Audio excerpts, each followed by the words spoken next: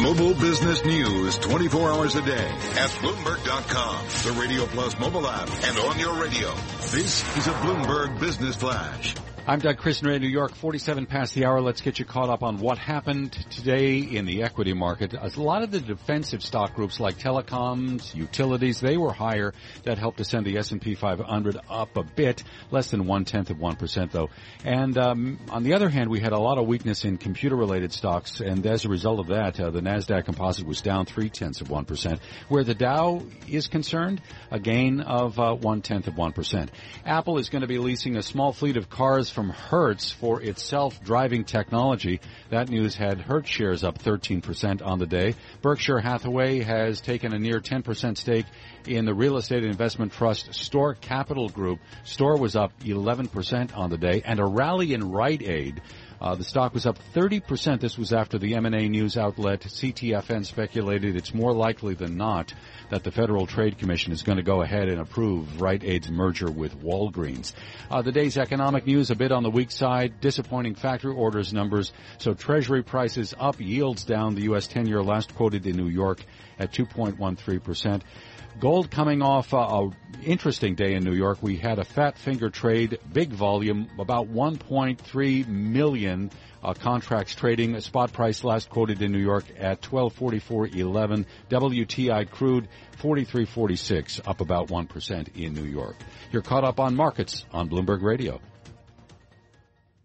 This is your Bloomberg Real Estate Report. I'm Denise Pellegrini. Don't count retail real estate out, even if individual retailers are struggling. No doubt I would agree that there is a lot of value locked up in the underlying bricks and mortar, especially the locations that they have. Corrado Russo is portfolio manager at Timber Creek Asset Management. Whoever's buying that real estate has to be able to move it to an alternative use, whether it's bringing in new tenants or, frankly, whether it's repurposing that space into whether it be condos, high-rises, office buildings, multi-family residential apartment buildings.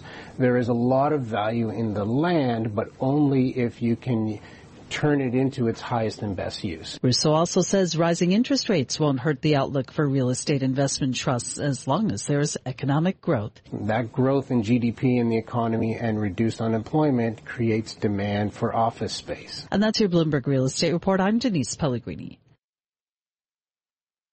You're listening to Bloomberg Markets with Carol Massar and Cory Johnson on Bloomberg Radio. Ain't nothing like the real thing, baby.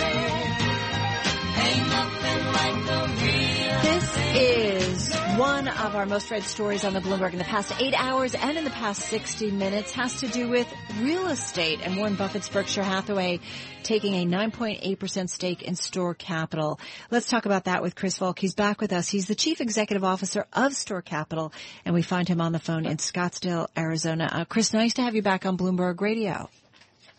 Carol, it's nice to be on your show. Thank you. Hey, this was interesting. Warren Buffett's been out there busy doing some deals, kind of staying within this space. First of all, tell me how this investment came about. Excuse me. Well, the investment came about. Bless you. Well, I'm coming off the back end of a cold. The investment came off as a result of a discussion we started to have in 2014, and Berkshire Hathaway became familiar with our company. And over the years, they've literally listened to every conference call and seen every quarterly report, read every press release, and seen every investor presentation. And they know about our leadership team. We've been running not just this company, but other very successful public companies prior to this point in time over the last 30 years. And so when our stock became attractively priced in their eyes, they came in and proposed an investment, and that was about 10 days ago. It was a week ago Thursday. All right. But you say it goes back to 2014. How aggressive isn't the right word. How involved were they? Were they calling you up? Was management at Berkshire Hathaway, were the investment team folks coming to see you? How involved were they?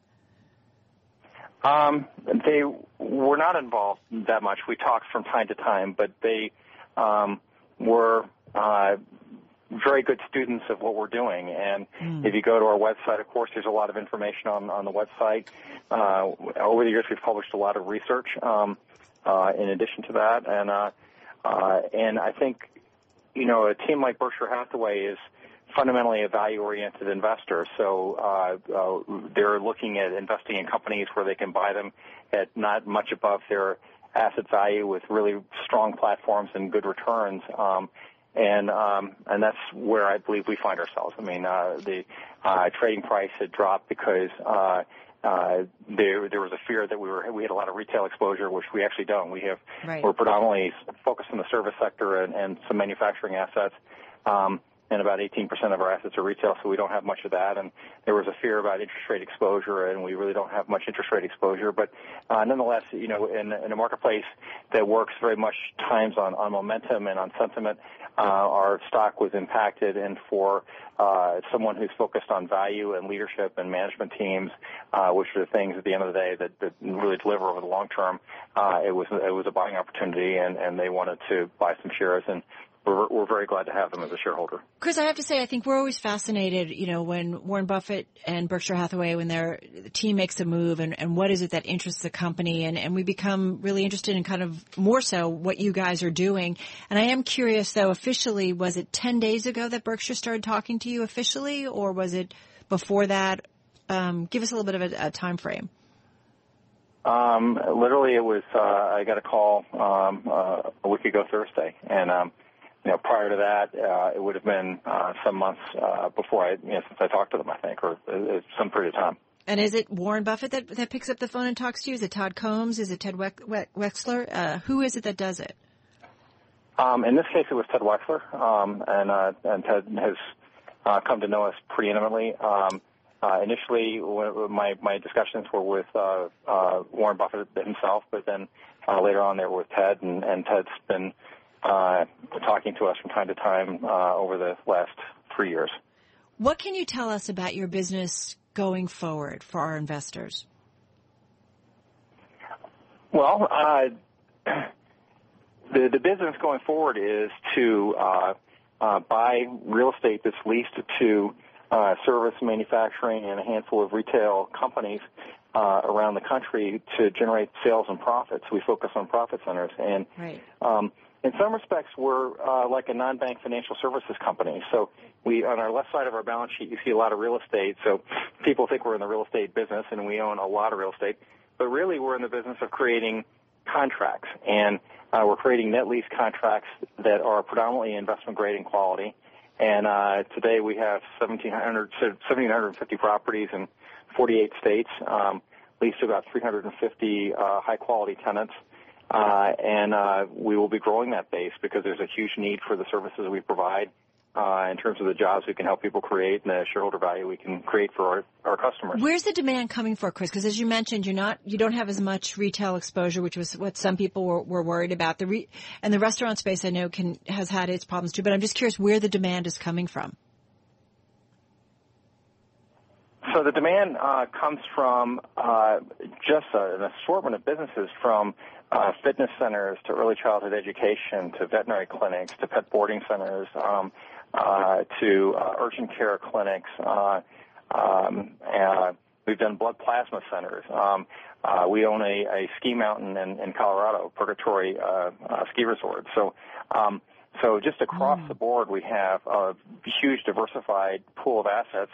And, of course, we have some retail, and the retail assets are all freestanding assets. They tend to be focused on things that are much more Internet resistant, such as furniture and hobby stores and merchandise like that that's very hard to get.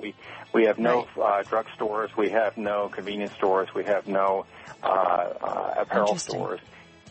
Chris, we got to run, but interesting to hear from you again and hear about this latest investment from Berkshire Hathaway. Chris Volk, he's Chief Executive Officer at Store Capital, joining us on the phone from Scottsdale, Arizona. You are listening to Bloomberg Markets right here on Bloomberg Radio.